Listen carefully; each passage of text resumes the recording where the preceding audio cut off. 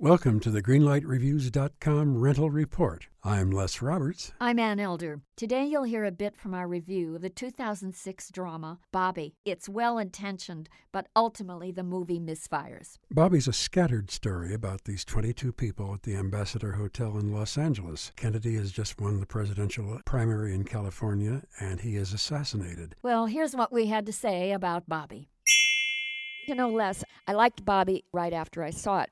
And then as I started to analyze it, the movie began to fall apart. It's a screenwriting problem. Sirhan Sirhan, the assassin, is not seen in this movie until the last probably 7 minutes. Had Estevez developed a storyline for Sirhan Sirhan, the drama would have been enhanced. It would have been a much more noble movie. There was no suspense or tension regarding Senator Kennedy, but I think there was an awful lot of tension among some of the other people. For instance, William H. Macy as Paul and his wife Sharon Stone playing Miriam. He was having an affair with Heather Graham, who plays Angela, and she was kind of flirting with Christian Slater, who plays Timmons. So I think there was a lot of tension in the film that had nothing to do with Bobby. That's right. And that's why I didn't care for the movie. Okay. I'm going to give it a very disappointed yellow. Well, I liked this film a lot. I'm glad you liked it. I am going to give it a green light. So a yellow light and a green light for Bobby.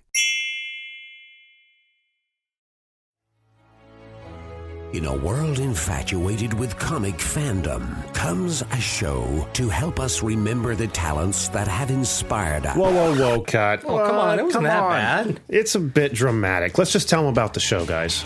We are the Canned Air Podcast. Join us weekly for a comedic trip through pop culture.